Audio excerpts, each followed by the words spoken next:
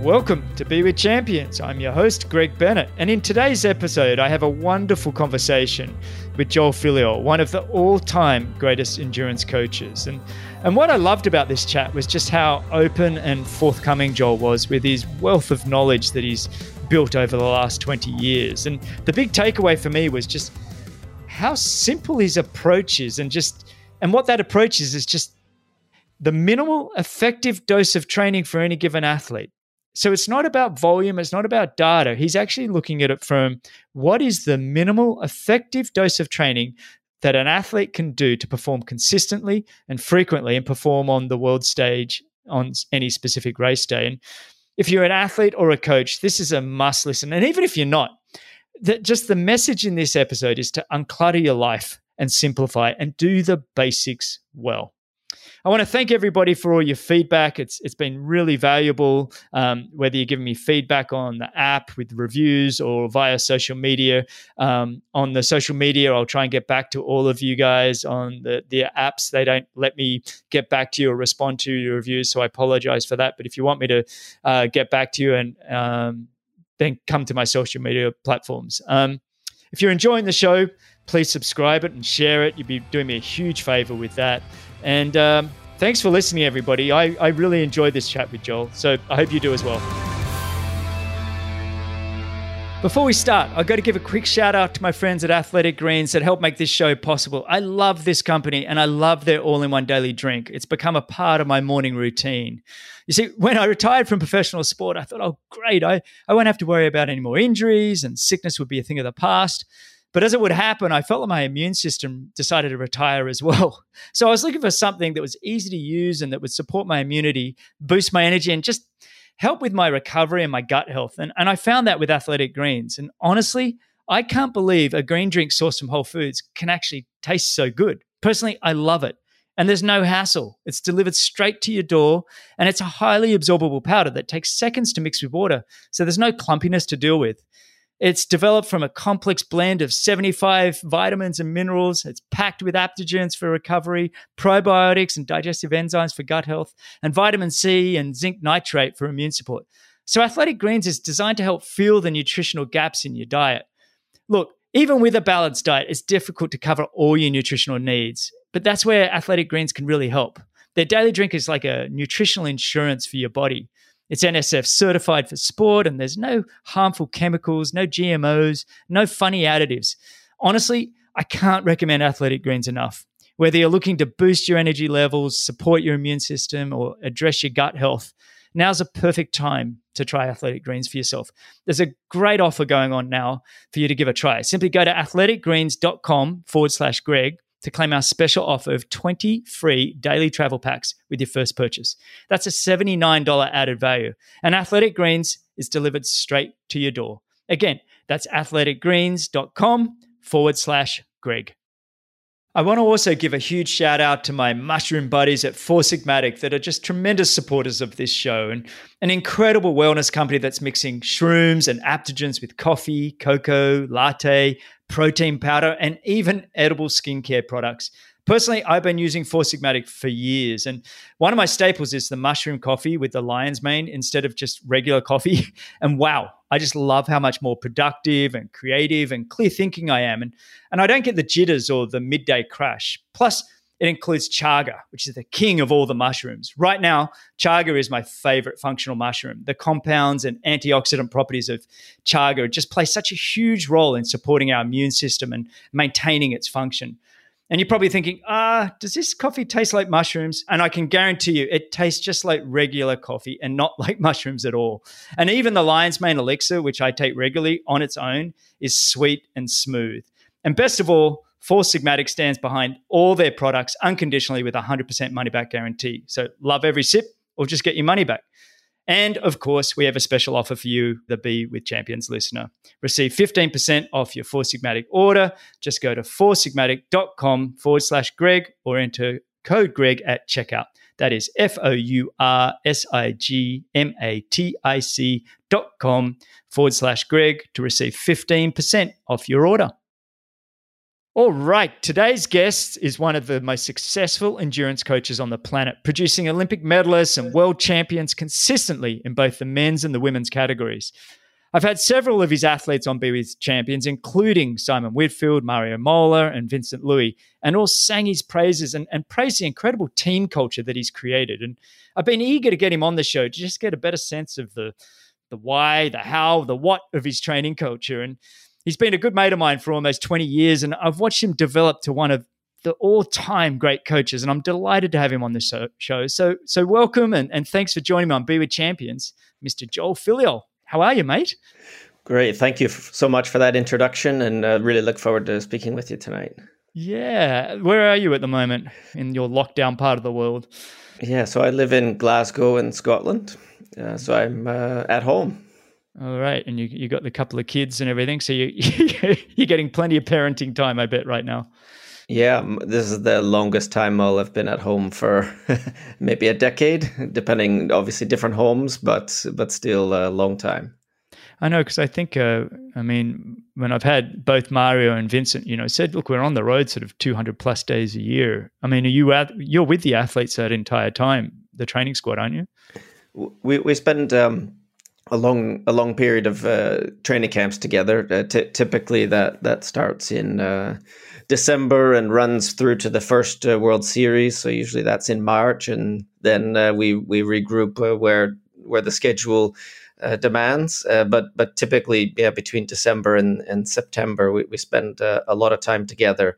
It's not a residential squad, so it's a squad that moves according to the needs and the calendar, as opposed to living in one place like back in the day in Victoria or other places like Leeds or places around the world where the athletes live full time in that place. So we move according to what makes sense for us. And are you able to travel with the family for a lot of that?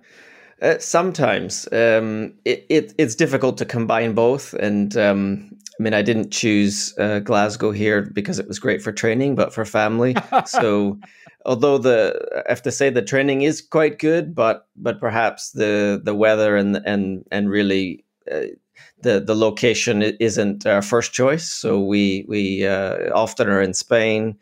Sometimes in France, or we were supposed to be in Florida this year, but obviously that got changed. But we move around, but not so much with the family. So that's been the challenge for me to balance that over the last years. Yeah, it was interesting. I was going to have you on the show probably a couple of months ago, almost now, right when this all sort of was happening, and you're like, hang on, Greg, I've got to get back to Scotland and get settled again. I think you even made it over to Florida, didn't you, for a little bit, and then you kind of had to get back? Or no, I didn't even make it on the flight. The athletes had gone over just right around the time that the US was stopping flights from Europe, and at the time it was still okay from the UK, but then when it came time for me to travel, it was too late. And so how are you with the athletes now? Most of the athletes you've had in your squad for quite some time, and so I think they have a pretty good feel of the routine and that kind of thing. And how have you dialed back, or how are you managing their training now from a distance and the kind of training that you're giving them? At first, it was a lot of uncertainty. We didn't know, whether we were potentially training for races still in May, or if then the I2 decided they would stop things up until the end of June, and then we still weren't sure. But it's got a bit easier now that we know that the season has been really postponed, at least to the European autumn. So there's not a precedent for this, though, and I've thought about what's the right way to handle this, and it's not something that you can draw on experience. It's not like a normal off season without races. The athletes still want to do some training, but how do we manage that without clear goals? So I think I've been trying to treat it differently for everybody and trying to understand, well, what's going to allow the athlete to get through this period? What do they need to do? Do they need to be kind of in a maintenance phase, kind of keep a stable level of training that they can manage, but gives us room to build up from there. Some others have gone after some goals, whether that be some long rides. The e-racing has been something interesting for some athletes. So it really has been individual, but I've tried to give everybody space to kind of process it in their own way. All of these athletes were building up and totally focused on Tokyo, and then just to have that stop. And we've all been on this process for many years, and to have that goal be postponed has been a real adjustment. And when I think about again, how does everybody handle that individually? What do they need to do? Do they need to back off for a little bit, take a rest and regroup, or some push on with some short-term goals? But I think the answer ultimately has been individually thinking about knowing the athlete and finding the best individual plan for them. Just recently, we started to see some dates perhaps pop up for the autumn again, and that's going to help a lot to have some goals to focus on. It was funny. The first thing I said to Laura, who you know as well, and when all of this happened, was just as ex-athletes, we could just sense the almost a deflated feeling that would have occurred with the whole year and the Olympic focus. And don't get me wrong, I'm not cheapening what's truly happening to many other people out there, but in terms of Olympic athletes and the mindset that you've had and the all-in kind of mindset that you've had for many, many years to get to this one goal, and then to have it at the moment just postponed, which is good that it's just postponed, but you're kind of in that final, you're getting ready for that final push in kind of in that April, May, June, getting ready for sort of a July, August Olympics. And suddenly it's like you said, whoa, I've never been here before. How do I deal with this? And how much of it has been managing some of the emotions with the athletes, or have they all kind of just taken it on and themselves? I think everyone's different. I think some probably needed some time to process it, and so I thought the best to give them some space to do that, and want to communicate but not over communicate. And because there hasn't been really a lot of news up until recently. We were just waiting, and that uncertainty, it certainly has some mental overhead that of like, well, we're waiting, we don't know, we can talk about it, but we kind of end up spinning our wheels, speculating and spending a bunch of energy. So yeah, I think again, everyone is different. I think some, even personally, like myself, I feel like we've been on the high performance treadmill, the same routine year after year of clear goals, what we're doing, as you say, all in, and that makes the quite painful to sort of stop in that sense and have to deal with a totally different pattern and figure a way through that. So I've felt that personally, and I think people have handled it in different ways. I think as we're coming out of this first phase of being able to move again, train again, depending where they've been, I think people are starting to reflect, and some athletes reflecting how there's been a positive side to this, which is, finding time to appreciate that process, and when you're in the thick of it, it can kind of, disappear, that everyday process. You don't think about it very much. It's hard, but it's enjoyable.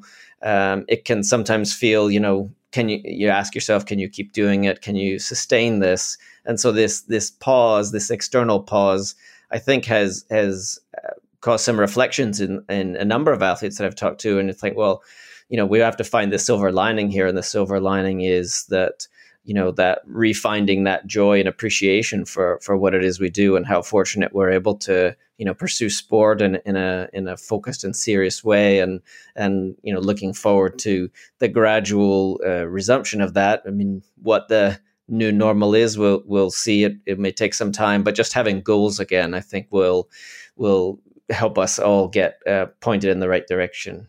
That's really well said, and I've kind of said it on this show a couple of times that there have been some positives, takeaways from this, and whether that's spending more time with family, or it's working on our own individual health and immunity and all these kinds of things, and or if it's like you said, just being present and being appreciative and having tremendous gratitude for the life that we did have or were having, and having that chance to reflect, I think is that really is a positive thing, because that treadmill that you jump on, pardon the pun, but that treadmill of life that we all get on, we're full steam ahead, and especially as athletes, you put the blinders on to the rest of the world to some degree. You have to, and you just go, right, this is what I'm doing, and on one track, and then boom, you've been ripped out of it. And I think you put it right. It's like when we're talking about well, you've got two little kids, so you'd know the book "Oh, the Places You Go" with Dr. Seuss. It's one of my favorite all-time books. It's like one of the first self-help books for kids.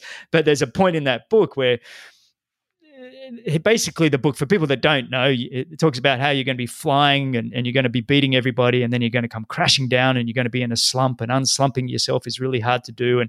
But then you're going to be stuck in this waiting room, and waiting is like the worst place. It's like, I'm just stuck in this waiting room, and people are waiting for a train or waiting for, it's a very rhyming book, and it's a lot of fun. But the point of that whole book, and what you were just saying, this being consumed of just sitting in the waiting and the not knowing, is very uneasy, and you kind of, it's frustrating to some degree. So I get what you're saying. There's a little bit of like, okay, there's light at the end of the tunnel for all of us, and that is exciting, going forward. But I just want to wind the clock a little bit back. And even before I do that, I really want to look at just 2019 and give you a bit of a pat on the back for people that don't know.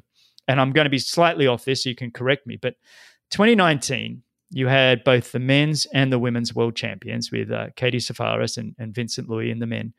And then you had, I think it was 19 podiums with about 12 wins with varying athletes. And then I think Mario as well was on the podium of the World Series as well.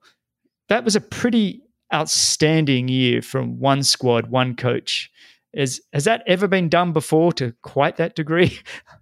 Yeah, I don't know. I think you're more or less right. We had 7 different athletes win 12 races, 12 World Series. 7 different athletes of 4 women and 3 men. And I mean, I guess they tend not to think about it too much, because we're just in the moment, doing our thing, and the athletes are going out there and racing. But, it's nice to reflect a little bit, and we have had more time now to think about it a little bit. But I guess it's built up to that over time. So it's not it wasn't kind of, each one wasn't sort of surprising. We take one, each part of the process, each race, each build up, as its own thing. But certainly, really fortunate to have been along this journey with these athletes and being part of that success. And obviously really fortunate that I'm able to work with all of these very talented and driven athletes and athletes who could commit to the same vision together and be part of that process together, and even compete together. As you said, Mario on the podium, and his training mate Vince takes the world title that he had held for the previous 3 years, but being part of that process together and appreciating that, training with some of your biggest competitors. I think, really, when I reflect on that part of it, how we've been able to compete together, but also enjoy that process together, help each other get better, then, that's the part that I take the most joy from is reflecting on that part of it. The outcomes are great, but, how did we get to that and build that environment up where athletes wanted to be part of it? They chose to be part of it. And, we've been building over a number of years, but, to have that kind of success is fantastic. And, in the moment, as I say, I don't tend to think about it too much, but, over time, certainly, really pleased to have those opportunities, up into 2019. Look, I think there's a number of reasons I wanted you on the show. Obviously, I want to dive into a bit of your training philosophies and everything else, but probably the number one reason I wanted you on was after my conversations, specifically with Mario and Vincent, and to some degree Simon Whitfield, but he's probably 2008 is when he got the silver medal with you at the Olympic Games. But more recently, Mario and Vincent, and I probably spent a good third of each episode with both of them talking about you and the squad. And so what fascinated me was, I've been in a number of squads and I found them quite challenging as an athlete with a reasonably big chip on his shoulder and a bit of an ego and wanting to race everybody and prove myself all the time, or maybe you just call it insecurities. I don't know what it is, but you've been able to create this team culture where, I mean, Mario, we both know, is probably one of the most likable people on the planet and one of the nicest souls you could ever meet. Vincent Luis was just, I got to know him a little bit more on the podcast. And for those that haven't listened to my show, that's a great one to go listen to, because just an inspirational story and tremendous character in his own right. But they both talked about how they never had that sense of real ego. I mean, Vincent said when he first joined you, maybe there was a little bit, he felt like he had to kind of prove that he's meant to belong, and then he got his ass handed to him by everybody. But both of them sort of talked about this team culture. Is that something that you are aware of and are creating, or is it something that you've just been fortunate to have athletes with the right personalities and the right mix? I think it's a bit of both. I think from when we started, I guess the current iteration of this squad started after the London Olympics, just after that, and Mario was one of the first athletes that joined, and Vince came quite a bit later, but so in part it's who the athletes were, and honestly, a bit of luck of the right kind of personalities. But of course, you tend to attract and build relationships with people that you can find the same wavelength. So that's been part of it. So a bit, can't deny the being at the right place at the right time, but also what we reinforce. And I think our culture is one where we try to reinforce and the way that we operate is about self-discipline, and it's about autonomy. It's about working together, but also doing the right thing individually. And we don't value or emphasize the quality of our training from how fast we're going and pushing each other. So it's kind of perhaps the opposite that somebody might think at the beginning. All these guys, are they pushing each other? Is the reason that they're winning because they're making each other go faster in training? And actually, I don't think that's not our goal. And we certainly we always try to be keeping things under control. And it's not about going faster, but it's kind of more supporting each other through the everyday process. And I think it being together makes it easier to do the level of work required. And that process day after day after day, there's always somebody on a slightly better day that pulls you up, and other days where you're full of energy and you might pull somebody else up. But it's not about pushing each other to go faster. So that's where perhaps we've been a bit different, and that's been part of how we've been able to, I think, have sustainable success. We think about what's the right amount of work, the right amount of quality, the speeds that we need to go to get the right response, and not necessarily always going faster. So there's been that part of, we don't have a competitive culture in that way. Of course, I mean, everyone has their own confidence and their own insecurities. And I suppose if we can have the kind of environment where, it's okay to have a bad day. And in fact, we'd probably encourage athletes to shut it down if they're struggling, or if they're not on that day, not to just push through just because their training mates are, but know that they'll have another day. And that idea that you should never do today what will compromise what you plan to do tomorrow. So if going too fast today is gonna negatively impact you tomorrow, then we try to avoid those situations. So within that wider culture, I think that's partly why we don't have the feeling of a lot of competitiveness. I think we try to have high standards. We try to challenge each other in different ways. But underpinning all of that is that individual responsibility to do the right thing for them, and that we don't reward, or I try not to reward, but this then the athletes will do it themselves, even if I'm not there. If we have paces or a goal for the session, going faster than the goal pace isn't necessarily a good workout. It isn't something that is rewarded or celebrated too much. It's more like, well, that one was too fast. Let's slow it down on the next one.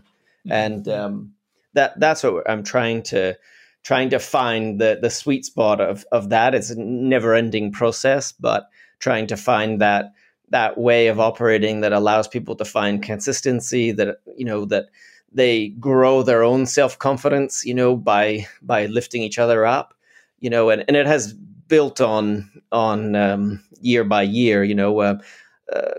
Again, we're fortunate to have an athlete like Mario have some initial success, and then other athletes came and saw how he did things and how we did things, and that was able to grow from there. And so when Vincent joined, for sure he benefited from seeing how Mario did things, the way that he operated, and the others, and that's enabled also to contribute back to athletes like Mario, or on the women's side with Katie or others, where their training mates have also helped them. So, but within the whole context of our environment, we try to find that we work hard, we push each other, but without it feeling competitive. I think the success of a group is that each individual finds what they need from the group, and then together as a whole, we're better. That's phenomenal. Even just what you said at the end there, I love that. And it was kind of, when I spoke to both Mario and Vincent, both of them described how there was a real awareness in the group that I don't need to push because I know the best in the world is right next to me, that this is the best in the world right here. So I don't need to go beyond that. There was this they all felt somewhat comfortable, if they're doing a run workout or a swim or bike, they didn't need to try and do a bravado one off the front in any discipline, because they're like, hang on, I know I'm already with the best in the world. This is the level. I'm at the level. If I can just be amongst it, I'm going to be comfortable. And I remember Vincent said, when I crossed the line at the Lausanne Grand Final of the IT World Series and won the World Series last year, he said, look, I was asking him how he truly felt. And he said, actually, I felt bad at first. I didn't know, Mario had finished in front of him in that race, but then, finished second in the World Series. And he was kind of explaining the fact that Mario had, let him come into the team, or you and Mario, I guess, had made a conscious decision to let Vincent into the squad, and he kind of felt bad. Well, here he was, nobody's won 4 in a row World Series, I guess, and Mario had won 3 in a row, and he felt kind of bad. And he said he went up to Mario and sort of said right at the finishing line and said, I'm sorry, mate, and Mario just said, mate, go and enjoy it. You deserve it, and it was just, he said, it was a release that I needed to actually go and enjoy it. I couldn't enjoy it until I had the permission almost from Mario. And I think creating that kind of that bonding that you guys have within the group is something that, yes, you're getting performances now, but I think it's going to live with all of you for forever. It's like these strong bonds where you all want the very, very best for each other, and that's what makes the group so powerful. So just congrats to everything you're doing on that, mate. It's absolutely brilliant, because I know it's not easy. I know the personalities of professional triathletes. I mean, you've worked with some big personalities in the sport, and I know it's not easy. So I congratulate you on that. And what I want to do is I'd actually just like to wind the clock back a little bit and ask you, when did you sort of find your passion for endurance sports? And, I think, you're an athlete in your early days and then transitioning to coach. So tell me a little bit about that background. Yeah, I think it comes from, my father was a cyclist, just a recreational cyclist, but I got involved when I was young in the cycling club, and the cycling club held a triathlon, and so I did that without particularly training on it. I would have been 11 or 12. And then that kind of led into the Kids of Steel triathlon series in Ontario and Canada. And, I started competing, 13, 14 age group, and moving up from there. Eventually raced Junior Worlds in Cleveland in 1996.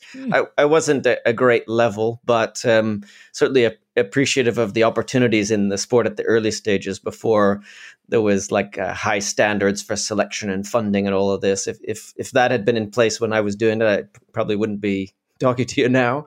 So, and then I got hooked up with Barry Shepley, a famous voice of the ITU and coach at the time, and his club in Ontario, and that kind of opened the door a bit to high performance.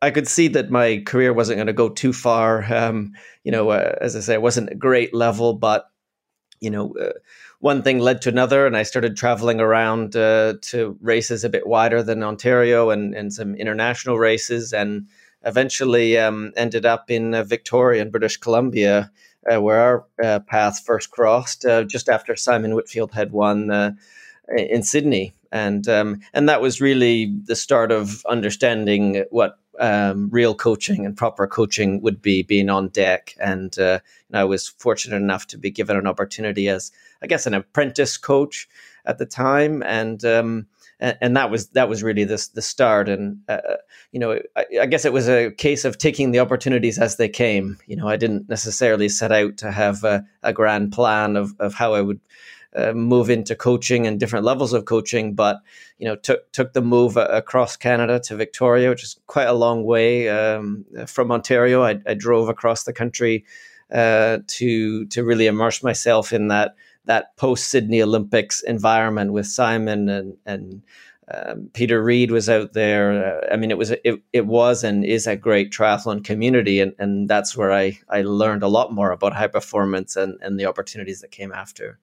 It was funny. I do remember that. I was obviously with Simon leading into the 2000 Olympics, and that whole time in Victoria, Canada, and the explosion of him winning the Olympic gold in Canada for Canada. It really was it kind of stimulated the whole triathlon world, if you like, for Victoria, Canada, especially where Simon was based, and my wife Laura and I were based, and I remember you and I went to dinner several times during that, the little sushi place, wasn't it? Remember that sushi boat place we went to several times, and you were a young guy, but you were so passionate and curious and wanting to learn more, and I think you were like a sponge and somebody that I think just grew with the sport, and like you said, took the opportunities as they came. But it was it's been great to just watch your process, and I guess my next sort of question is, you've got to this point where you are now over this last 20 years, and who would you say that have been your sort of biggest influences for your coaching style? For me, when I look back, it's kind of like Arthur Lydiard, and then I did some work with Brett Sutton and Emil Zatopek type work. But is there anybody that's influenced you more than others for the way you're coaching? Yeah, it's an interesting question, and we're a young sport. We don't necessarily or haven't had sort of the older, wiser triathlon coaches. There have been a few, but it's not like swimming or athletics, as you say. And when I reflect on that, I reflect on the relationships that I've had with the athletes and learning from the athletes.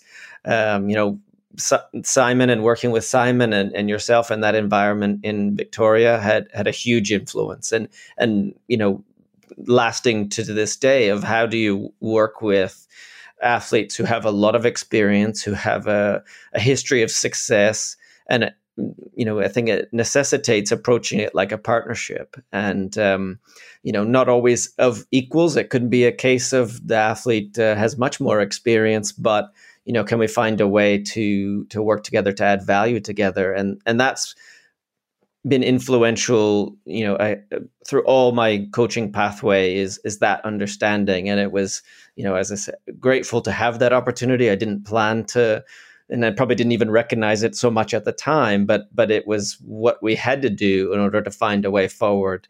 And that concept of, as a partnership, it's not a situation as a coach where I'm dictating the plan and the athlete must follow it and there's an authority structure and such. It's much more, we agree to work together. We think there's some ways to add value here and to improve, and we're going to be part of that process, every step of the way together. And that's different for every athlete, how exactly that looks. but still, that's the way that I look at those relationships, and as a real partnership, and as one where there's ownership on both sides, and all through the steps. That's how I've thought about it, and so those influences from the early days have carried with me, and in terms of the training, that's changed over time. I think I've been, I reflect on all the different kind of experience. Again, what have I done with athletes at work? What mistakes did I make? Often it's the mistakes and the bad decisions that I made that are the best way to learn. But having observed other athletes and worked with a number of athletes over time, I think it feels like each opportunity to learn and work with an athlete specifically to what they need and what are the demands of the sport, of the what level are they at. That's been a layer on layer of learning, and so it's not so much just from a coaching model or training model. I suppose the ones that I have identified with to some degree, perhaps Lydiard, as you said. I appreciate that way of thinking, and but I've tried to find my own way based on the experience with all the different athletes over time, from working there in Canada to my time in Great Britain, and the athletes that were on the rise then and to now. I think I've developed sort of a model, that's a way of thinking. While it's slightly different for every individual, like the training model, if you like, has definitely evolved over time. I did think the other day, what have I taken with me in terms of training practice from those days? I think that's changed a lot in terms of how do we do the training? What is the training model? The way of working is more what I've taken from that time. The way of working with people, the way I think about high performance. But the actual training, that's evolved a lot over time, and been able to refine that, year after year. Even now, I think we repeat a lot of the same things every year, a lot of the same kind of workouts, the same kind of build up. I tried to find the subtleties of how we can continue to evolve. And it's that evolution over time, I think, that's I've been able to refine to try to apply to different individuals and try to find success with that. It's funny, when you're looking at your training and consistency that you mentioned, but the sustainability of that, and then trying to adapt as you go. It's like, just as you find a great routine and something that's really working out wonderfully, everybody's a year older, a year more experienced, or need to adapt to different environments or different competition, or you got to step up to another level, and you got to keep reinventing yourself. And that's the exciting thing, but also the tricky thing about coaching and being an athlete. It's kind of, how do you try and always stay one step in front? And, with the learning that you've had, whether it be preparing Simon Whitfield, who was a well-established athlete by the time you picked him up, still a young guy, but fairly well-established and knew what he kind of wanted.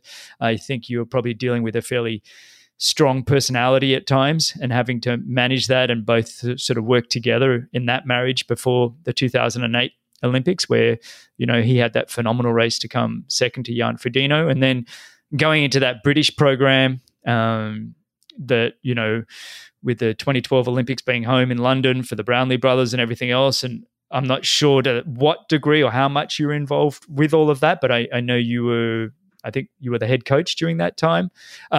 So there's a lot of big personalities just in that window where you're having to probably step back sometimes and learn how to work with these. It's different than a coach working with an 18-year-old kid and then working with them for 10 to 15 years and building with them.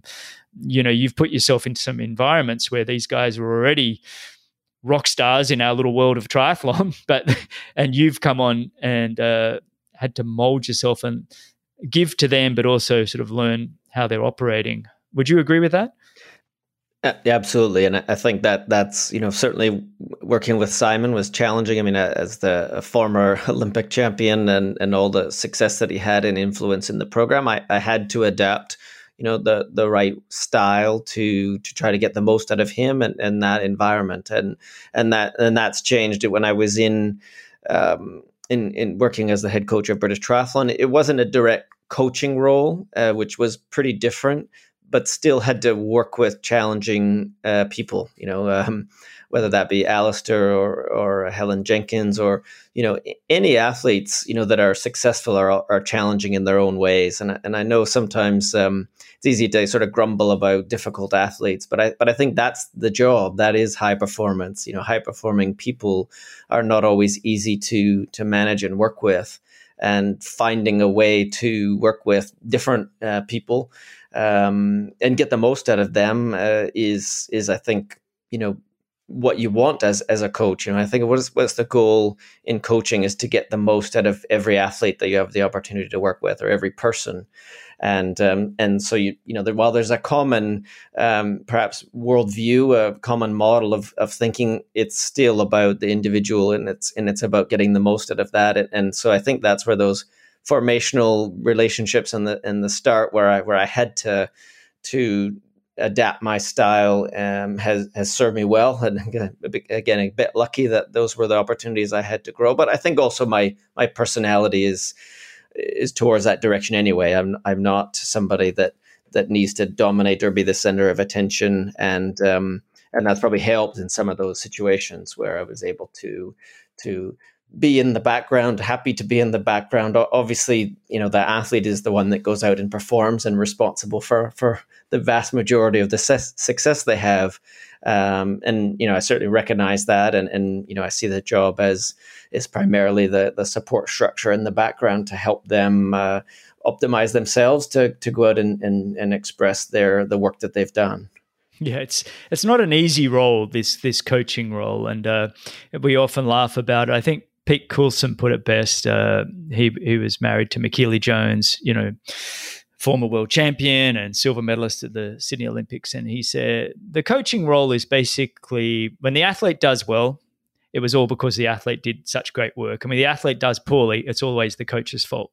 So it's like you never get the true pats on the back. I mean, I think you're getting some now with some success that you've had, but it's a tricky little position, and it's certainly not a role for anybody that has a large ego, because you don't. If you go into coaching for the pats on the back and the ego side of things, you're not going to be rewarded. It's not a place for that. It does take a certain personality that's prepared to just be there and want to support the athletes hit their performances and take great joy from that. It's I think even the athletes that I've coached, whether it be my wife Laura or a number of others, I've actually found it almost more joyous to see them be successful than it was a lot of my own success. There is something very gratifying about helping others achieve their goals and their targets and everything else. And I want to move on to a little bit and just the team that you've created at within the Joel Filliol crew. You've built a pretty strong team. Just tell me about the people that are helping keep this all together and help the athletes reaching where they want to get to. Yeah, it's evolved over time. I mean, it started off basically just me, but I was looking at how do we grow, and what is the scope to make this like a more professional operation, and but without having necessarily resources of a federation. So basically, how it works is it's a private squad. So we perhaps receive some funding via some of the athletes depending on their level, but essentially we don't have a budget to work with.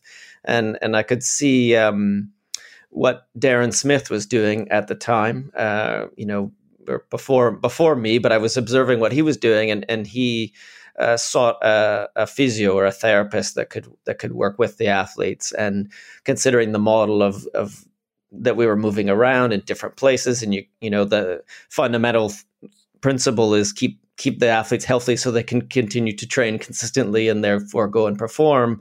How could we invest in therapy as a way to have some insurance about that? So we tried a couple of different people, and the challenge was always who could commit to the lifestyle of living in hotels and traveling around. And it's not for everybody. It's difficult. And eventually we came across a Spanish fellow called Jose Miota, Pepe to us, and he's been with us for the last several years, say about 5-6 years, and he's been following the path with the athletes and with me through that time, and that kind of partnership, I think, has been instrumental to success. He's both a therapist, but also ends up, there's always a psychological component to therapy, talking about how they're doing, and as they're on the treatment bed, and then he and I talk and try to anticipate the decisions we'll need to make. I think fundamentally to success, to be consistent and successful performance is are making good decisions every day, and in a squad of athletes on any given day, there are a number of decisions we have to make. And usually it's about, how fatigued are they? Do we need to change from what we had planned?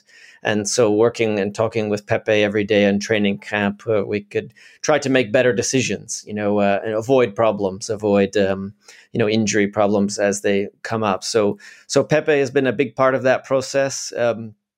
Later on, we've had some different assistant coaches, and I thought, how do I grow our capacity to have enough individual approach, and an Australian called Drew Box, who was an athlete first with the squad, and eventually decided he wanted to move into coaching, and it was the perfect opportunity to take on an apprentice. And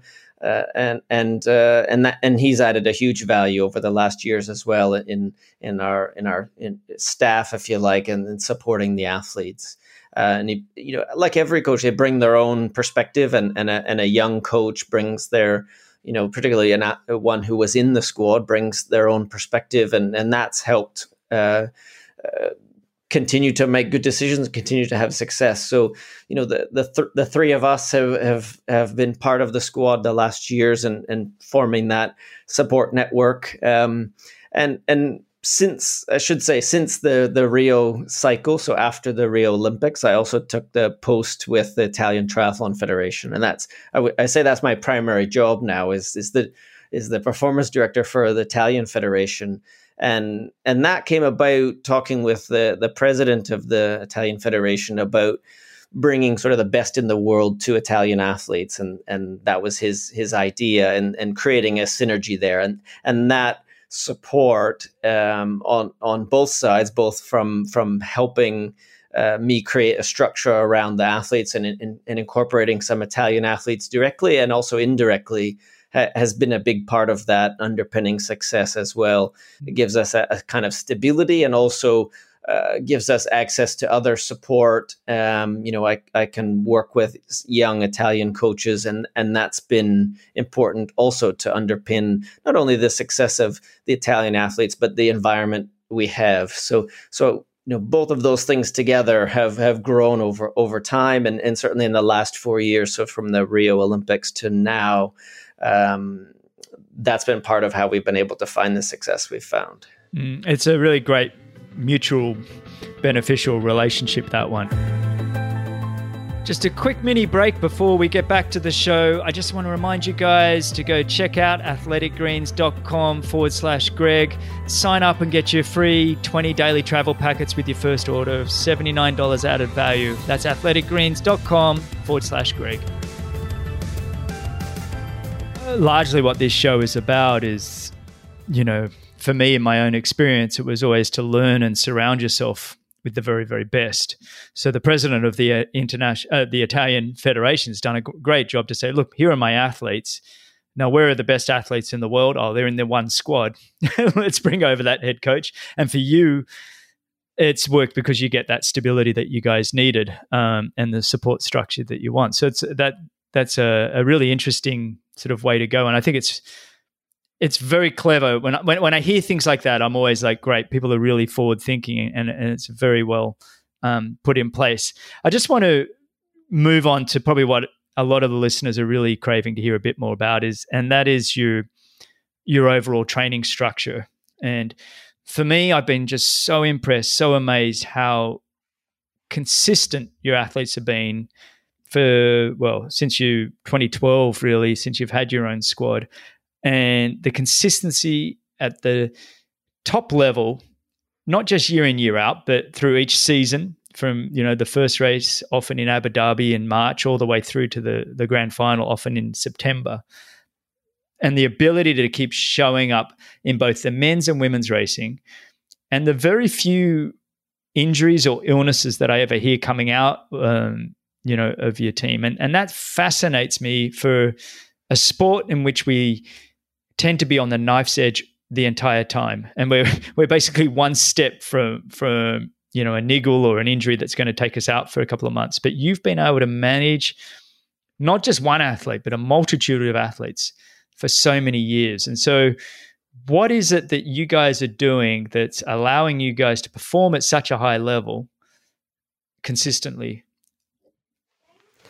Yeah, I think one of the things that has changed is the series, as you referenced. So now that the ITU World Champion is crowned basically the winner of the series, that's now the demand. You have to be good from the first race to the last race, and so we set out to figure out how to do that. And one concept that's resonated over time, that I probably come to a little bit afterwards, but then look backwards and say, yeah, I think that's probably what we were trying to do is find the minimum effective dose of training. So and when I first think to myself, when I hear myself say that minimum, I think, well, that doesn't sound very high performance. It doesn't sound what you need to win. But what is the level of training workload that the athletes can sustain that it enables them to be consistent and that gets the performance we want? And how that's evolved over time probably is less focus on kind of race pace and race specific work, and I think more emphasis on the foundational work, the meat and potatoes endurance work that's not very exciting, it's not very fast, but I think it's foundational to having success through the season. In fact, needing to revisit that through the season. So I think that the early models of triathlon as I knew it, we would prepare for the first race and start, as we got closer to the first race, we would want to do specific training to be prepared. And then we would sort of stay in that mode of specific training as we go from race to race. And I found it seemed to wear a lot of athletes down. They reach the end of the season and be sort of gasping, on whatever fitness they had left. And so how I've changed that over time is, first of all, the specific periods, race pace work, runs off the bike, threshold training are a lot shorter than I used to do. And even probably have refined that, making it shorter and shorter every year. And the more general training, which it doesn't mean easy, but under threshold type work, that is a greater percentage of, I think, the training model, and then revisiting that through the season. So, I mean, if we don't decide necessarily, of course, what the calendar of races to do is, I mean, that's one of the changes the last 8 to 10 years is the demands of the series means it's hard to race a lot of other races. So, when the World Series is announced, that's pretty much the schedule of races we're going to do without anything else typically. And so we've got to find ways to build in sort of retraining into that season. So revisiting the basic work. I think primarily the driver of that, I think, is that race pace work and race intensity work, race preparation work is kind of toxic, meaning too much is not sustainable. Too much makes you sick in a way, or not able to continue to progress. And it's like figuring, what's the minimum amount that we can do that will get us ready to race? And where does that race fitness come from? And I often notice this, I mean, I'm aware of it every year, the first time we decide we're going to run off the bike. And we see the speeds the guys are able to hit in the first runoff. So we've not trained this, just coming from their run training, is already faster than they need to go in a race, in any race. And so again, I kind of come back to, well, what are we training there? Well, we're certainly expressing something and good for the confidence. And some athletes might need a little bit more than that than others, as an example of specific training. But we've trained that through our other phases that they're able to do that. So, and the other phases are more sustainable. They're, we are not and when we're talking about minimal effective dose, I mean, not only just the intensity, but it's like, well, what's the sweet spot for our model of training? And I kind of think we're in the middle. We're not extreme volume. It's not 35, 40 hours a week. But it's not 15 or 20. It's, that 25 to 30 hours a week. Can we do that consistently and build the foundation for the year? And also the part that's connected to this is training in a sustainable way in that minimal effective dose model, if you like, means that we don't work so close to the razor's edge that we need to take a lot of planned rest within that training model. So we don't follow, a traditional periodization in the sense of, 1, 2, 3 weeks of building progressively and then 1 week recovery. It's more monotonous in a way. It's every week is a gradual progression, but subtly over the last, and we just continue like that through the winter or through the main training period. So it's I guess pulling down the peak, making it more sustainable, and really managing how much race specific work it is, acknowledging the stress that puts on the system can affect them over the sustainability of that over the long term, and figure out what's the right amount, and not being sort of macho or egotistical about doing more just because we want to be the best, we want to compete with the very best, but we know that the best aren't the ones that necessarily train the most or train the hardest. Okay, well, what does it mean to be smart then? Well, then it comes back to this model, I think, that I've arrived at through trial and error, and coming back to where we started is, well, what do we reinforce in that training environment? And in this model, we don't reinforce or emphasize, going faster all the time. We emphasize or talk about doing the right amount or the right intensity for the individual. What's the right speed we're going to run for a session, and let's run to that speed and not faster. And I think in that way we've been able to find some consistency. It's something that takes time to build up to. When I first start to work with a new athlete, I often find that at the beginning, they might find, oh, this is kind of easy, I can do this. And then, week 2, 3, 4, 5, 6, now it's a lot harder. And some have taken a lot longer to build the capacity to manage that. But eventually, when they were able to manage that, then we find that consistency. And, an athlete that comes to mind is a young Australian called Jake Birtwistle, who joined us after the Rio Games, a bit perhaps the next year after that. And the first year, he was able to do most of the work, but we had to build in a little bit more recovery. Not a huge amount, but a little bit more. He's a bit younger than some of the other guys, and we could see, though, year on year, his ability to manage that level of program has grown a huge amount, and to the point where last year he was the only male to win 2 World Series, and has been on the podium of the overall World Series, as well as being a younger guy without the same history as the others.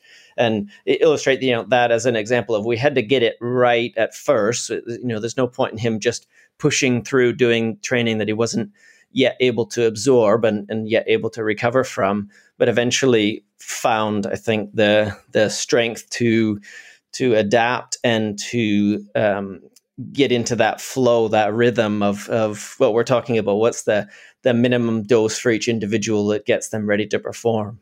So it's taken time. It's a trial and error. It's slightly different for every athlete, but it's still the same kind of model, the same way of thinking, the same way of working. And it's one that I reflect a lot about and tweak here and there. And, it's one, I don't want to be complacent. I don't want to think, well, now I've got it all figured out and, I can just reapply this, because of course that doesn't work in sport. But it's like, I also don't want to change too much. And I've been that place before where I've felt like, well, we've been doing the same thing. I really should change things up. And I've made mistakes before where I've made too many changes. So I think the last years have been about refinement of that model and refinement for each individual, and probably growing confidence in doing a bit less. And it's a hard thing in the current environment of social media, of Strava, of everybody knowing everybody else's training. I mean, we never had to deal with that, in years ago, that we never didn't. You kind of knew what some people were doing, but not really. And then over time, as we've learned more and more, it creates a kind of paranoia, or somebody coined, and I picked this up, this Stravanoia. What are other people doing in like mega training, super hard, super fast, and and I think that's a challenge for sort of the modern athlete now, is how do you filter that out? How do you not lose confidence in your process and what's right for you? Because again, it's so easy just for an athlete to go off and do too much, and they're superheroes for a couple of weeks, and then they're broken or they're exhausted or injured, and we don't want that. We know those are the kind of things we want to avoid. But so we're a bit fortunate that we've been able to build this model, and because we've been able to demonstrate success with other athletes following this model in this environment, it's sort of easier to onboard other athletes to that, because they see, hey, look, this works. It's maybe less than I used to do. In the case of Vincent, previously he was running a lot of Ks, and so some of the training that he was doing was half his previous running volume, for example, and maybe a bit more focus on the bike and a bit more recovery. And it took him some time, as it would any athlete, to kind of find their confidence in that model. And ultimately, they got to go out and prove it to themselves. But we do have that sort of built-in advantage of having had success with others, and they see that, they follow, and eventually they've got to see it for themselves. But that's kind of where it's coming from. We're searching for that consistency. We're searching for that sustainability. We're trying to do the right amount, but not more. And it's like it's not a fixed thing. It's a mental model of thinking. It's not like there's an exact amount of intensity or volume, because no two situations are exactly the same. That they move the dates, they move races, the timing, the place. But we try to apply that in the same way. And I think for that reason, kind of filtering out, some of what's going on in the rest of the world, and focusing on what's the next step in front of this athlete, what's the right amount for them that moves them forward, so that they arrive at races with bullets to fire. I think I like this analogy of, there's no use arriving at a race and you already fired all your bullets in training, meaning, too many sessions where you went to the well, or too many sessions where you tried to prove something to yourself in search of confidence. And, I know many athletes that have had incredible performances in training that we don't see in races. And that's the antithesis of what we're trying to do. We're trying to save our amazing performances for racing, and model the training in a way so that they're arriving at races ready to fire. And touching on that, that's exactly what you're doing with the team culture that I've talked about with the squad environment. And when I look back at my career, and it was, when I came out of squads, I think sometimes I'd become a very good trainer, and I wasn't adapted to racing. I kind of, like you said, I'd fired all my bullets. And it wasn't until I kind of started coaching myself and Laura, and we started doing a lot of homework. And we both touched on, Arthur Lydiard. I read so much of his type of work. I trained under Brett Sutton. I had some concept and ideas from him and Emil Zatopek. But it was really this coming along with the concept that speed kills. You need to do it every now and then, but in my mind, it was speed kills. And you touched on briefly, when we're talking about these athletes, these elite athletes running a 10K in 29 minutes to 30-minute window, okay, for these guys to run a 255K to 3-minute K pace, to do one of them is not hard at all. They could do that any time of year pretty much. It's not that hard. the key is to figure out, how do I do it 10 times back to back, having a little bit of fatigue in the body from the swim and bike as well. And that's when I remember sitting down with Laura and just going, look, it's not about running faster. I need to try and just get fitter. I need to be so aerobically fit that I can sprint the 10K and not worry about failing. And that's where I started incorporating, the 2-hour long run every week, whether I was racing or not racing, for years. I didn't change it, just the 2 hour. And I do that at what we termed, Laura and I termed, best easy pace. And so it wasn't slow. Some days it might be, but generally speaking, it would be up to around that sort of 3-minute 40 to 3-minute 45 type K pace. And I remember that if I could get to that point aerobically to some degree, and now look, wasn't wearing heart rate monitors, and maybe it was even too fast at times.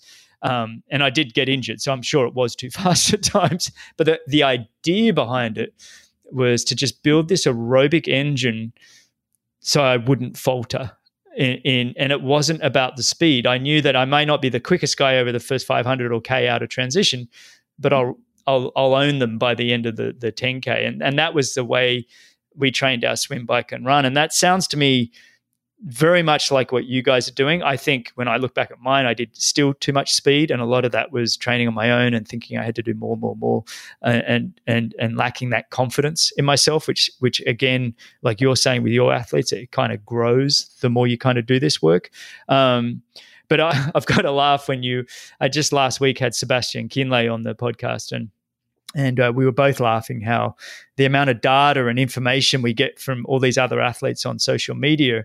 And we're both scratching our heads going, well, how did we win races when we know they were producing far, far better numbers than us anyway, whether that be VO2 max, whether it be watts on the bike or speed they're doing on a treadmill or their track workouts. It's like, how are we even competitive with these guys? And it's like you said, they do it one-off and they show this one-off workout. They don't have that consistent, frequent type training model that just gets them very, very, very fit and sustainable throughout the whole year. Just a fascinating, 15 minutes you gave me there. And I'm going to have to go back and replay it for myself because you've just got so much information there. When it comes to the aerobic versus intensity kind of model and looking at a week, are you prepared to tell me sort of what a week would look like and how much running and biking and swimming, or how many intense workouts you would do for each of those? Yeah, absolutely. I mean, I think that, connecting those dots, what you said, I think success in triathlon, despite the changes in the sport, is still primarily about the fittest, the strongest, and the freshest. And I don't think it's changed that much in that way. Even down to Super League, we've had athletes win a lot of Super League races off of, without a real specific training for that. And it comes down to that, aerobic fitness, strength, resistance to fatigue.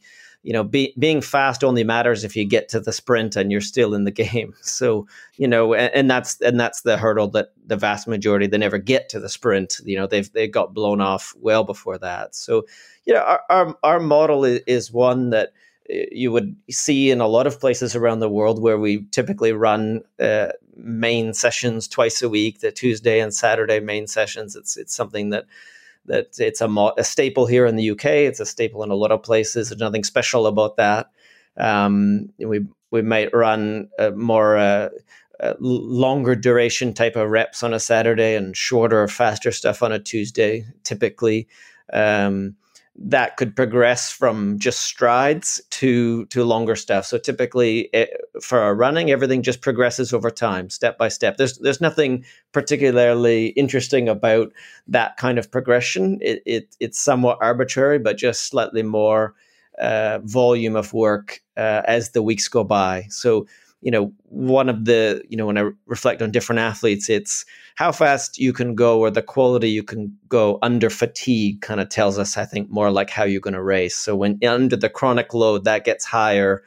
That's where you start to see the differences. And of course, what we try to avoid as coaches is pushing too hard before they're ready. But, so that twice a week model of main run sessions, and the cycling typically follows that as well. 2 main cycle focus sessions per week. And of course, the frequency of all of the other days fills that in. That I wouldn't say that the success comes from the particular kinds of sessions or necessarily what we're doing on those sessions, but the progression over time I think is important. We leave somewhere to grow. We don't do our biggest workouts at the beginning of the year and then just try to sustain that. We just gradually add a layer on another layer on another layer. And then the swimming, we typically as well do 2 hard sessions a week, and that could be Tuesday and Friday. And so that model of 2 main sessions where there's some more quality is how we go through the year. In the winter, maybe it's 1 session or slightly smaller sessions. Or a different focus, hills instead of paceline work on the bike. A change of focus, but we tried to control that intensity. And then we swim 6 days a week. We've done various things in terms of volume over the years, but I think try to find a sweet spot of main sessions and volume. So that can be between 25 and 30 Ks a week in the pool. The hours on the bike can be as few as 8 to as high as 16, depending on the time of year and what we're doing. And then the running, I tend to think in Ks for the running. It can be as few as 50 to 60 K for some that are more prone to problems with higher volume, to 100 to 110. Not typically much more than that. One thing that's changed over the last maybe 6 years is the type of bike courses we have in racing. Have put a bit more demand on the bike, so we've had to adapt a little bit of the training to that. The type of cycle training and the focus on the bike. I like to think of the number of corners, that the technical nature of the bike has changed, in increasing the demand. So we've adapted that. So I think we're at the middle of the road in terms of volume and how and the type of sessions we're doing. I think there's nothing particularly special about that. It's more about how we manage the decisions along the way for each individual within that concept. And are you doing a long run? I mean, the Saturday and Tuesday, do you do longer runs over an hour, or what are the kind of miles that they're doing for that? Yeah, I like what we've evolved to over time. Is the Saturday run session is also a long run, so we will have it could be an hour 30 to an hour 45, pushing 2 hours, depending on the session and where we are. But it includes a session during that, so it could be a tempo run, a build run, it could be a workout and a long run as part of one. And then we add volume via double runs for certain athletes, and so it could be easily a 30 to 35K day on a Saturday, depending on where we're at and the individual athlete. Again, it's not a rule for everybody, but certainly the ones that can handle a bit more. And then we might have double runs other days, a Tuesday or Thursday double run as a safer way to increase volume or to have a bit higher volume and frequency wise. And again, that depends on the athlete. I think the right run program has got to be individually what they can sustain and what they can sustain, with health. We want to avoid bone problems. We want to avoid other injury problems that are just so easy to do with running with these guys that can be so centrally fit. So it takes time to build that up. But so it's a middle of the road, I think, and I'm thinking, again, what's sustainable, what's right for the individual, what's the minimum dose, but we're pushing the stress for them to adapt. And so the big one when it comes to this, especially the World Series type racing, is the tapering and getting them ready to really fire that bullet, like you said. How have you implemented? Do you look at each athlete differently, or do you have a kind of a set idea of how you like to taper in for these races? Yeah, there's a standard model. We typically follow a very similar type of race week with exact same kind of prep sessions that has a structure, but also without holding to a particular standard. We try to avoid the athletes getting worried whether their race pace sessions are faster or slower, kind of as they're finally prepping into the race. But a standard structure, and of course it depends on travel, depends where you're coming from. The going to Hamburg is slightly different than going to Yokohama or whatever in terms of the race week. But it typically is just the race week, and the weekend before could be a little different. And I guess what we try to do is make that predictable, so it's almost the same for every race. Not necessarily because, okay, now we're at the grand final. There's other reasons why the final or, another race will be a peak performance, if you like.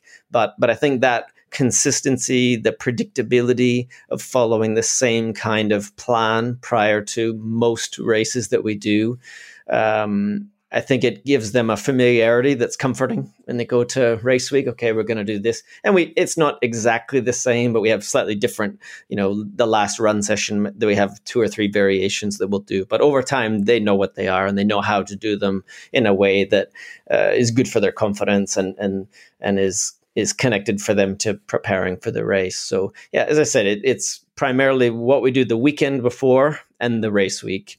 So that will be different prior to when we're ready to race. And the other angle to that is, well, how long was the training block before that? If the training block was a very long one, maybe we back it up a little bit before. If it's shorter, then primarily race week. But I tend to think in terms of, how do we get the athletes able to have a predictable performance and connect that familiarity to their racing performance. And in that way, it's fairly similar to every race. It's not the idea of let's peak once a year, but let's be good every time we race, and we follow this pattern before we race. And it's a matter of tapering enough, but also maintaining that fitness that you want to maintain to go to the next race. And that's always the fine line. I mean, you obviously get a lot of fitness out of a race with that very high intense workout. I think it's another way to sort of boost that fitness to another level. But I mean, that's why Laura and I, we would often, call sort of that March, April type races as pre-season. We'd go in with little taper because we just wanted to just get a hit out and see where things were, just so we could manage the program going forward. Do you guys do that kind of a thing? Would you look at any early season races, or because Abu Dhabi's in March, it's just we got to be fit for training, just go?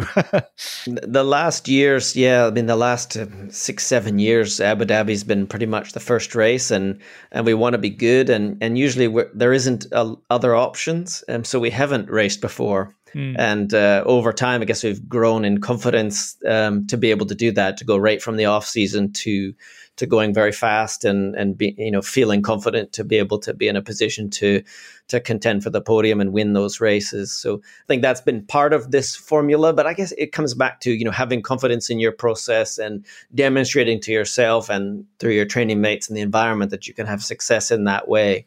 So that was an evolution, I think, of previously having done a number of small races to prior to important races, to incorporating that into training, but just enough, not too much. It's interesting. You seem like a coach that is very observant and very can kind of see what each athlete needs, and you've taken the science of coaching and it's turned it more into an art of coaching. And that's, I think, what separates you from probably many of the other coaches out there. I had Christian Blumenfeld on, the Norwegian athlete that won the grand final this year, and his coach Aruld, and their squad. There's 3 of them: Gustav Eden, Christian Blumenfeld, and Casper Stone. That are doing very, very well with the Norwegian squad. Now, they seem to me to be one end of the spectrum in terms of data and science and lab testing. And do you do much of that, or are you kind of shifted away from that and prefer just to be observant? Or how much sort of heart rate work and testing are you doing? Yeah, we're on the other end of the spectrum of that. The other end of the spectrum, meaning we do none, no testing, no lactate, no formal like performance benchmarking in training. I like to think that the only relevant measure of performance testing is the race itself, and of course you are subject to, if things can go wrong, if you get a puncture, then you don't find out. But you come back to being confident confident in your process. And I didn't start out that way, though. I started out, back in, when I think of those days in Victoria, I had a lactate pro meter. I was experimenting with all different things, and I'm interested in sports science. But I think I've developed a better filter for what I think could be interesting in theory to what actually works in practice, or what is my experience to make it work in practice. And, being better at saying no to things that could be interesting, but, could have unintended consequences or unintended side effects. And the sports science industry has exploded with all different ways you can enhance your performance. And there's a lot of validity to these things in isolation, but it's figuring out what can you actually incorporate, because the risk is you try to do something that perhaps you don't quite understand, or is new, or that has negative side effects that could often affect the psychology of the athletes. And it's one of the things that I learned with a few athletes like Simon or Alistair was not particularly like performance testing or lab testing. And so if you've got an athlete that doesn't benefit from that or doesn't gain from that, then better figure out a way to do your process without that, because you could just end up worse off, than you started. And the other part that I always ask myself is, having this information or having more information, how is it going to help me make better decisions? What am I going to do differently if I learn this information? And sometimes it could be something, but often what you think you might learn and the reality of what you're actually going to do differently don't line up. So I've tried to be a filter with this and simplify our approach. And I suppose it's also been by necessity, because if you don't have a lot of resources, if you don't have a physiologist or a budget to buy all these toys, then you can't do them. So you better find a way to be successful without that. And I think endurance sport at its core is simple. I think some of these things are a great way to add value and add something, but you don't necessarily need them. And that's kind of the ethos that I've built up over time out of necessity. I like to look at the commonalities, though, of success in endurance sport. And, the Norwegians are on one side in terms of testing, but they do a lot of hours, they work hard, they do a lot of sub-threshold work. And when I look at them and other athletes, of what I can learn from them, and perhaps that's perhaps where the success is coming from, and not necessarily because of all the other things that they're doing or others doing. Not to say that there isn't something to learn there. I think we need an open mind in terms of approach, and you don't want to be closed off and think you've got it all figured out. But at the same time, it's like, well, what is essential here? What if we boil down what different athletes are doing? What are the commonalities?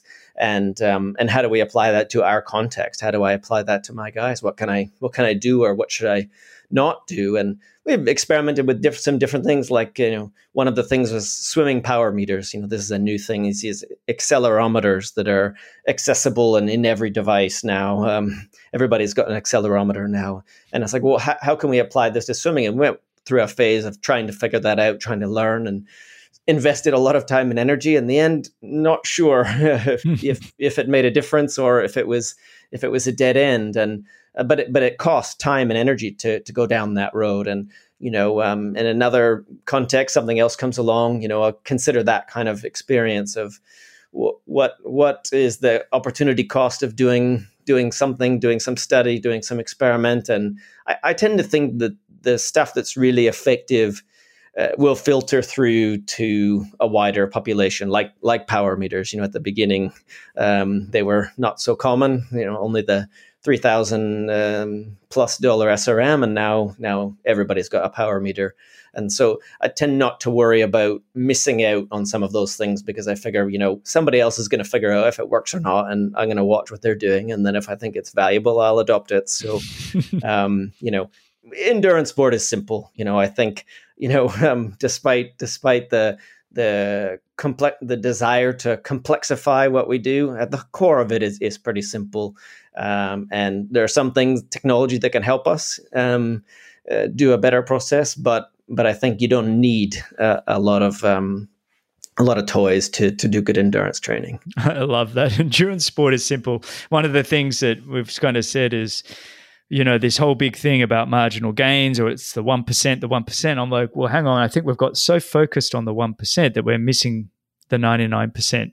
We're missing the consistent, frequent, solid work, and that aerobic conditioning that you're talking about, without so much intensity, because that's where the toxins come in the body. That's where we get injured, illness, and all those things come from. And we need to be really careful with that. And but it really is simple, and you got to be prepared to just do the day in, day out work. And like you said, you're not taking any planned days off specifically, and you're not doing planned weeks in what they used to term a periodized program, which things like 3 weeks on, 1 week off, or anything. You're not doing anything like that. It's just this consistent, stay fit, keep building it gradually over time. And I think that's absolutely fantastic. Are you working with your athletes at all with their mental approach, or do you let them do that themselves?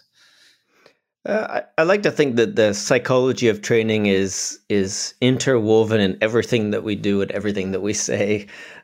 So it's always a part of that. That said, there are time and place for some athletes who need a third party and could benefit from a third party to help them do that. And one of the athletes I think that's talked publicly about that is Katie Zaferes, and she's benefited really tremendously from developing a relationship with somebody to help her manage all the pieces of her sport. And there's other athletes where, that's the messaging, the what's important, what do we need to focus on, how to handle different situations. That's part and parcel of the process every day. So, of course, that's something that all coaches need to be aware of and get better at and improve. You could perhaps make an argument that if you want to be a coach in high performance, you should study psychology at least as much, or not, if not more than physiology, right? In the difference makers, the key moments in our sport, in any sport or in any endeavor, are often, they're to do with emotions, they're to do with psychology more than facts. It's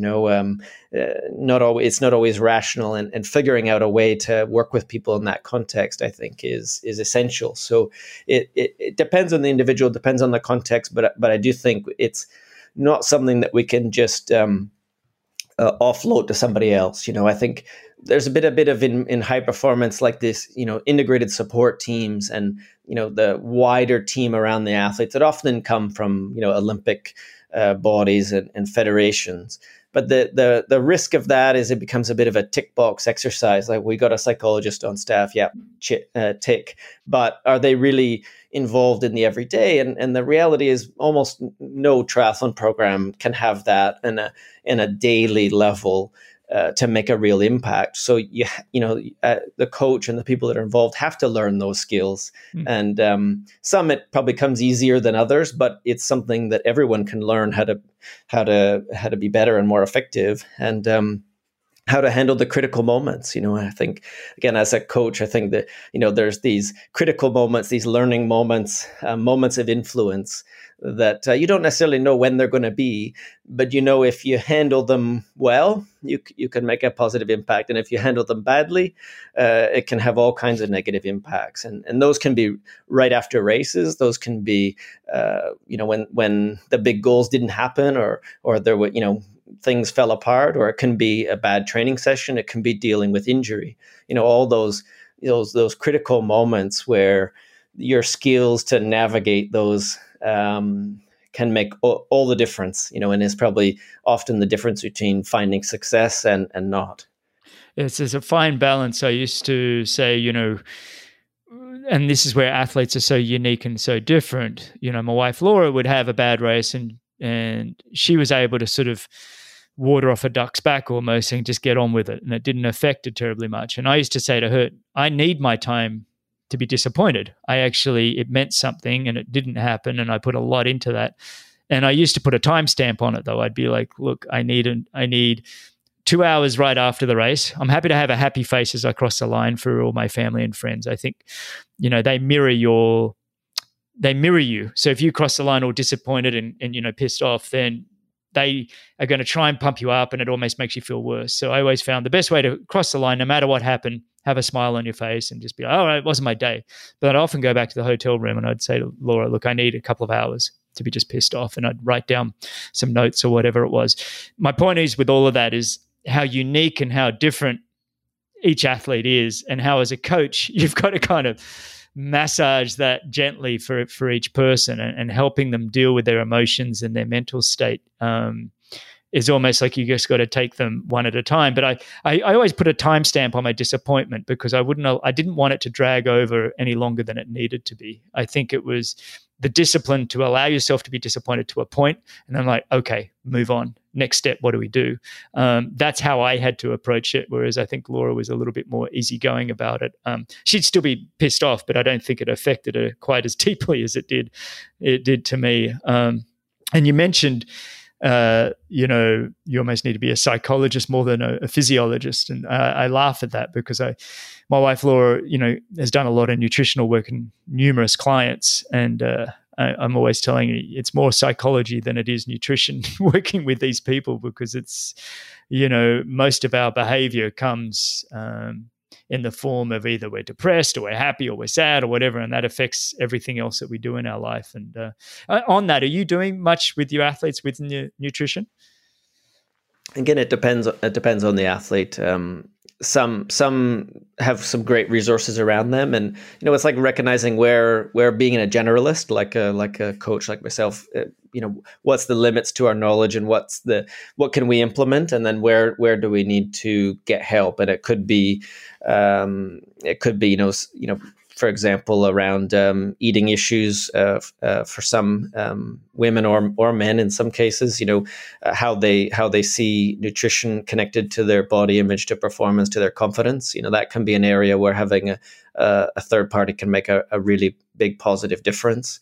Can mean about some of the stuff that's come up is around the preparation for a hot race like Tokyo. What kind of nutritional interventions could need to be different than normal, and then getting some outside help on that. So that's one where we use the resources of the wider team around the athletes often. It's not something that I've necessarily developed a go-to person myself, but according to the different contexts we have, for each athlete, and it's something where an Olympic federation can have a value by having somebody that's really world class available to the athletes, and often that does spill over from one to the other. So if we get a great piece of advice from one Olympic committee, that might spill over into some of the other athletes. But that's how I've seen it. It's like, well, what resources do we have access to?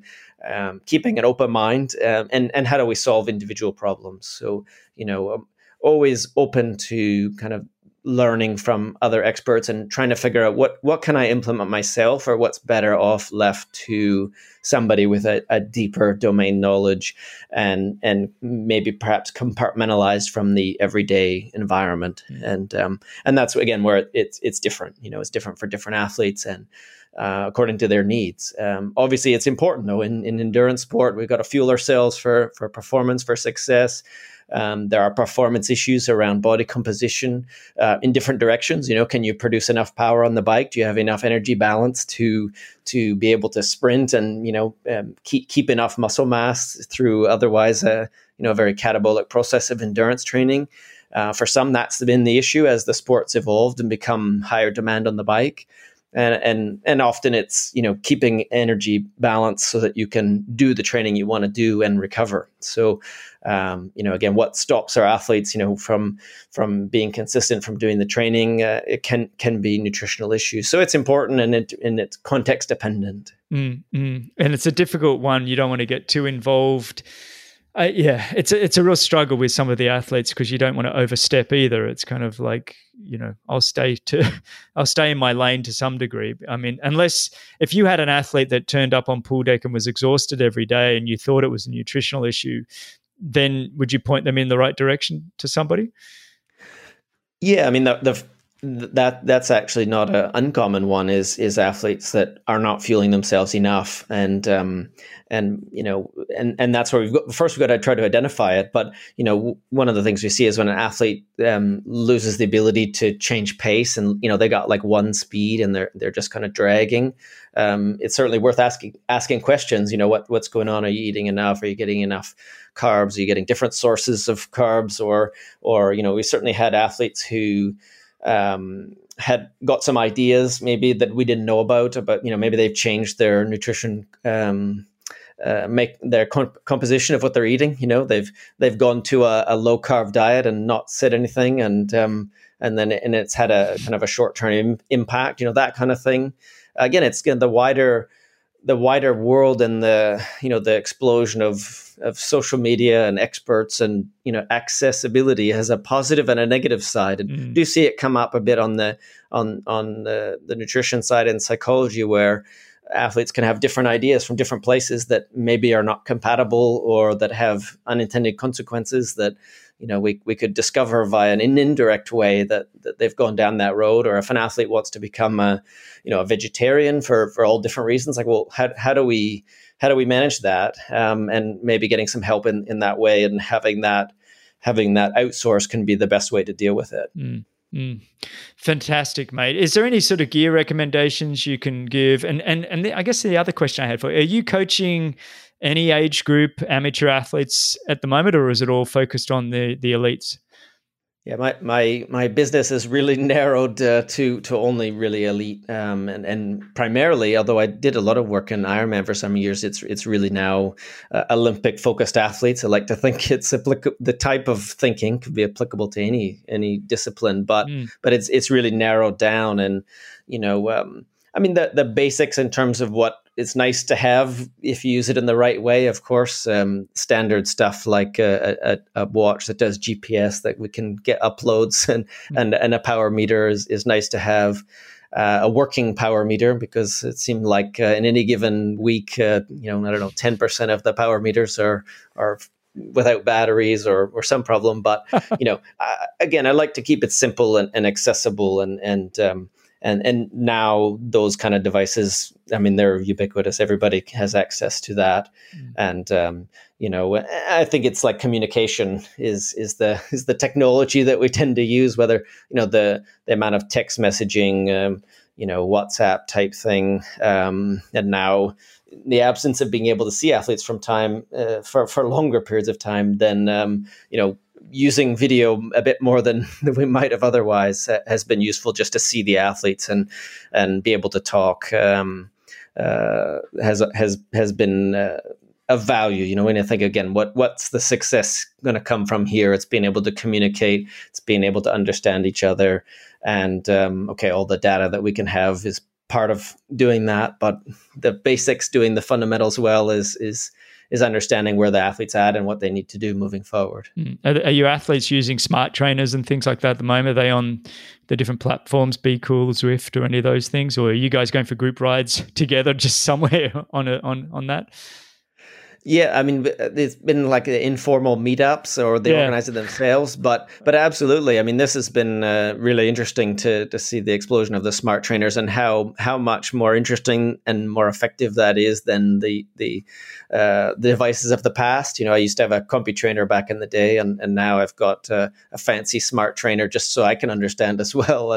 And I think it's really interesting. I think coming out of this quarantine kind of lockdown thing, where we've been forced to do some different things, and you see the efficiency. I was never a fan of the kind of the pain cave, the indoor kind of work, although I understood for practical reasons why a lot of working people go that road, or depending where you live, for a safety point of view on the bike. But we're certainly seeing the effectiveness of this kind of environment for your training. Can be really powerful, you know, can be really useful. So yeah, maybe we take some of that stuff going forward. But those are, any of those platforms you mentioned with a smart trainer certainly make indoor training so much more interesting and effective than years ago, and is a real benefit, I think. I can't wait to get one myself. I'm still using a trainer from about 15 years ago that just in the corner of the garage, very old school, 12 5-minuters, big gear, don't overthink it, and that's about it. And it's kind of like I'm watching all these things on the social media, and I'm like, actually, this kind of looks like a little bit more fun than what I'm used to. Like it's not even a pain cave. It's a corner of the garage. So it's really just very dark and dingy. What about you guys travel so much. Is there any kind of, for people listening, that places they should go check out for training that you've just loved and you highly recommend? Yeah, in Europe, the winter staple for a lot of athletes are the Canary Islands. There are different training resorts on various islands, Lanzarote, Fuerteventura, Gran Canaria, Tenerife. They all have sport resorts. They all have hills and wind and pretty consistent warm weather in the winter. So we've gravitated towards down there, where we know on the continent, while the weather can be all right, it can still get pretty cold depending on the year, where down in the Canary Islands, it's very predictable. You very rarely get change in weather that impacts the training, and it's not so far away. Inside Europe, we've spent a lot of time on the island of Mallorca, and there's a huge cycling culture there, and so we've appreciated that.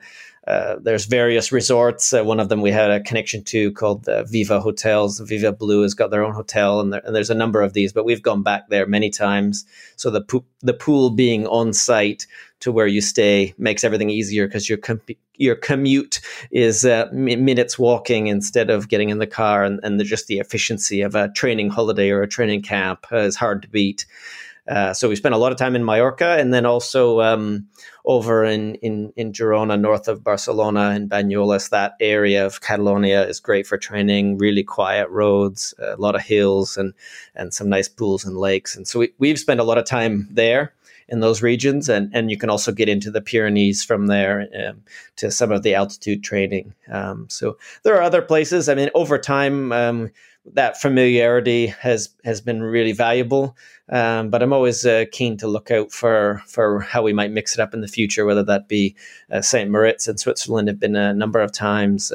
Livigno near St. Moritz on the Italian side is also quite good, and they've just built a track up there.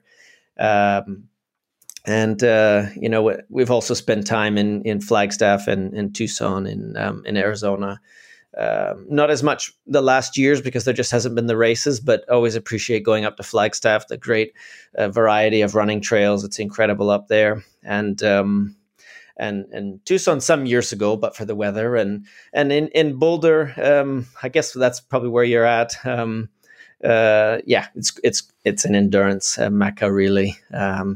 And I've appreciated being there, but I haven't done as many training camps there. More visiting individual athletes and appreciating the lifestyle there.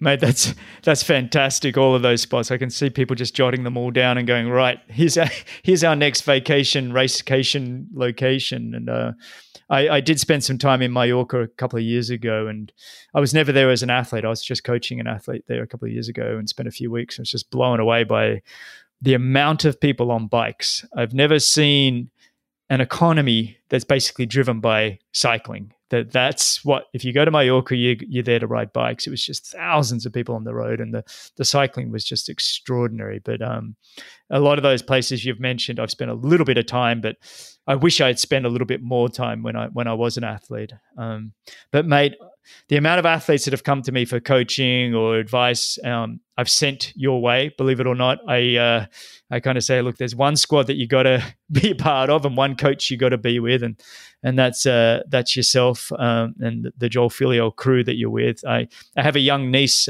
Kemper Reback, who's mad about the sport, and I just keep telling her, look, you got to reach out to this guy. And I don't care if you got to be an apprentice, carry bags, do whatever it takes. But if you want to make it, this is the guy that you got to be a part of. So I really appreciate you coming on and spending this time and just dropping so many so much knowledge, just so much great stuff, but it's also simple, as you said. It's like it's complicated yet simple at the same time, because it's just basically turn up and don't overdo it and just keep it consistent.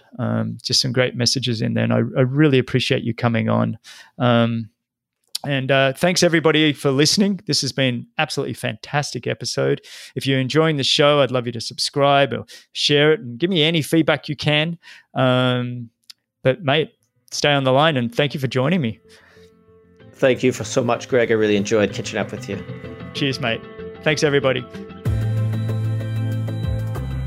Thanks a lot for listening to Be With Champions. If you enjoyed the show, your support would truly be appreciated.